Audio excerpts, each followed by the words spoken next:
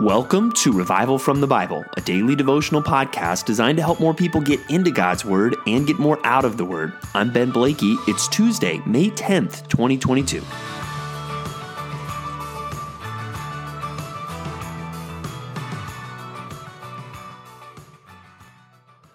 Well, every day I lift up my eyes to the hills.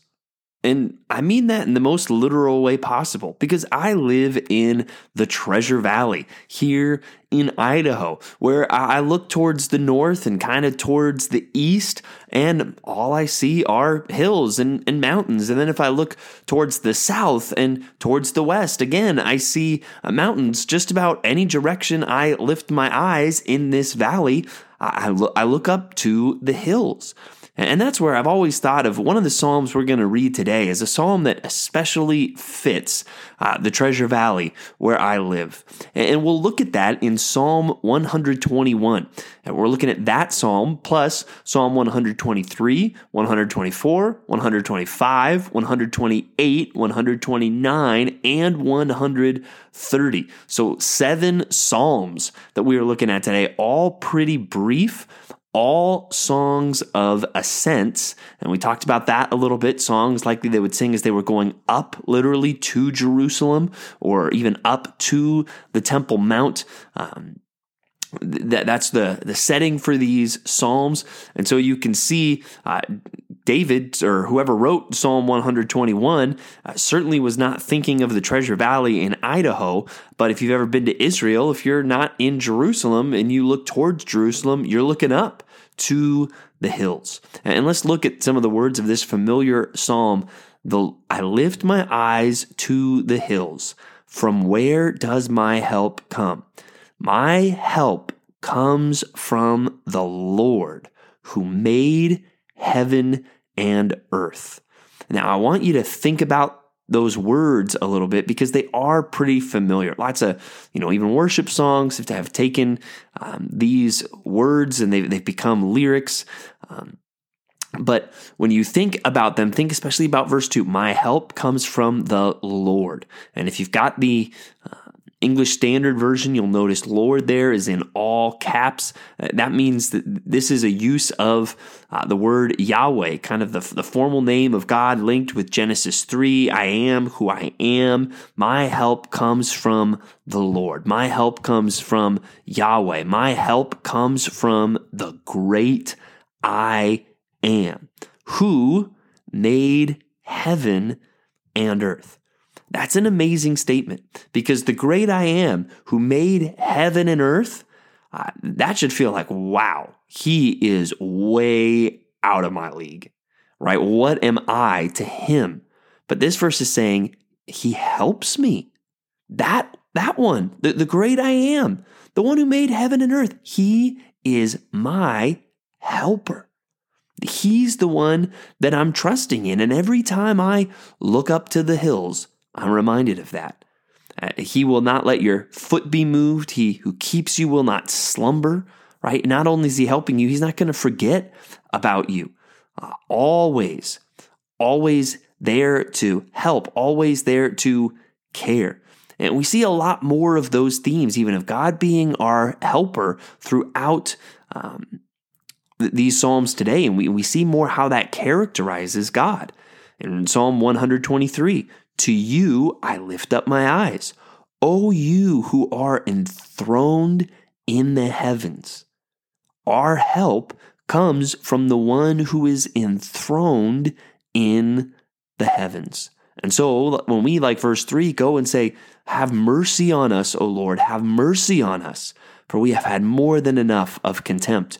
We're bringing that request to the one who is sitting on the throne, the one who is high and lifted up. And those are really the two main ideas I hope you're getting out of a lot of these Psalms today is just we have a helper, and that helper is God Almighty, God on the throne, God, the maker of heaven and earth. He is our helper. So we should be encouraged that 1, we have help, but 2, that help is coming from the most powerful place possible.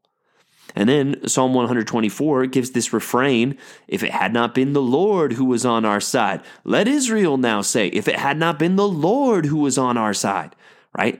Basically, then we would have lost. But we do have the Lord on our side. And that's something we know. Romans 8, what then shall we say to these things? If God is for us, who can be against us? God is on our side. And as it wraps up in Psalm 124, our help is in the name of the Lord who made heaven and earth. And then Psalm 125, those who trust in the Lord are like Mount Zion, which cannot be moved but abides forever. As the mountains surround Jerusalem, so the Lord surrounds his people from this time forth and forevermore.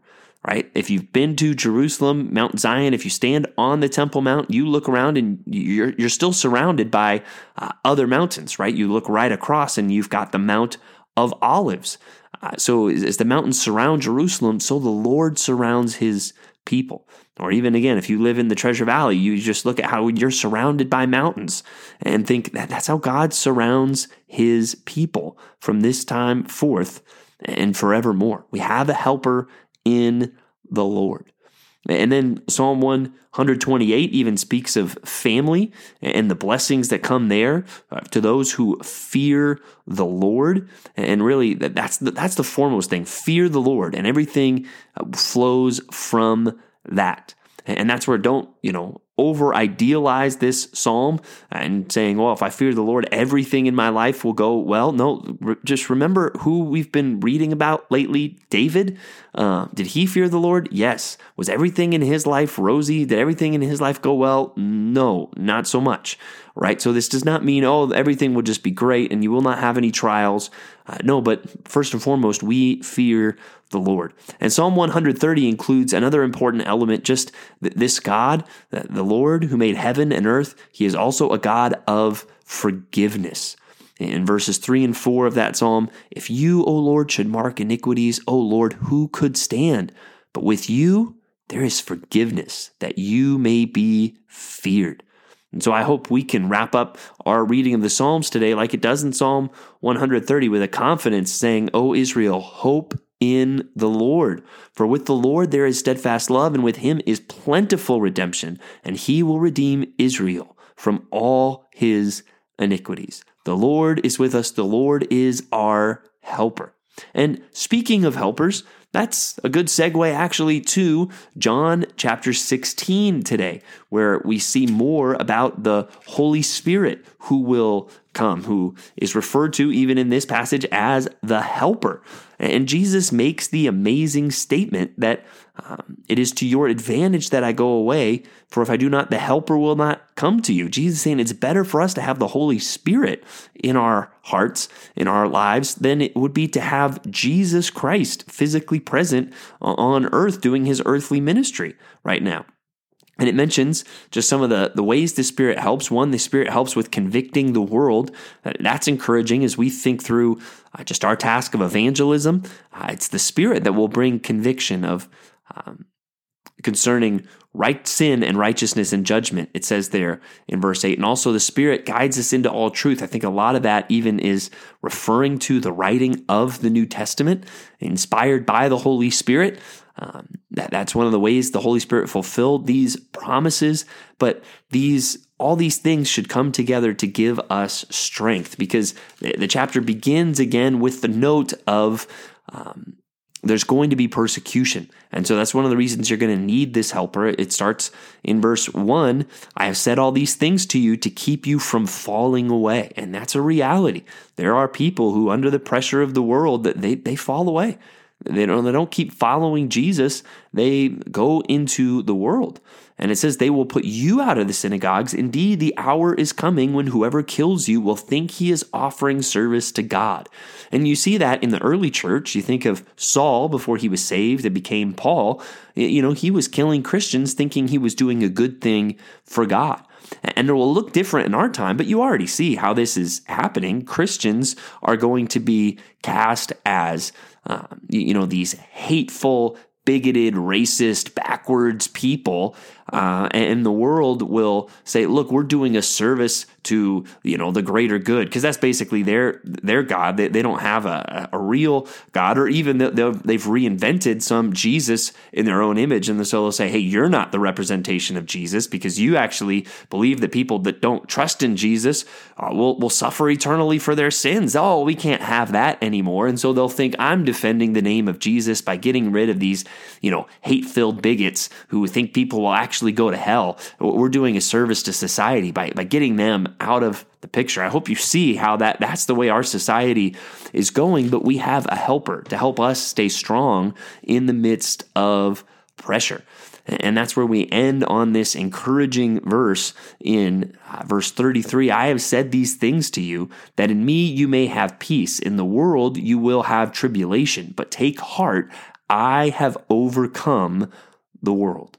All right, that should be an encouragement to us. Our Savior, he rose again. That's in the middle of the chapter when it's talking about, you'll see me, but you won't see me, but then you'll have this joy. I think that's referring to the resurrection. We have a Savior who has overcome the grave. We have the Spirit at work in our hearts, and our help, it comes from the Lord who made heaven and earth. So I hope all those things encourage your heart, encourage you to stand strong, encourage you to seek the Lord today, and really fill you with joy and peace and comfort as you live another day for our Lord Jesus Christ. Thanks for digging into God's Word with me today on Revival from the Bible. For more resources, check out revivalfromthebible.com. To learn more about Compass Bible Church Treasure Valley, go to compassbible.tv. The grace of our Lord Jesus Christ be with you.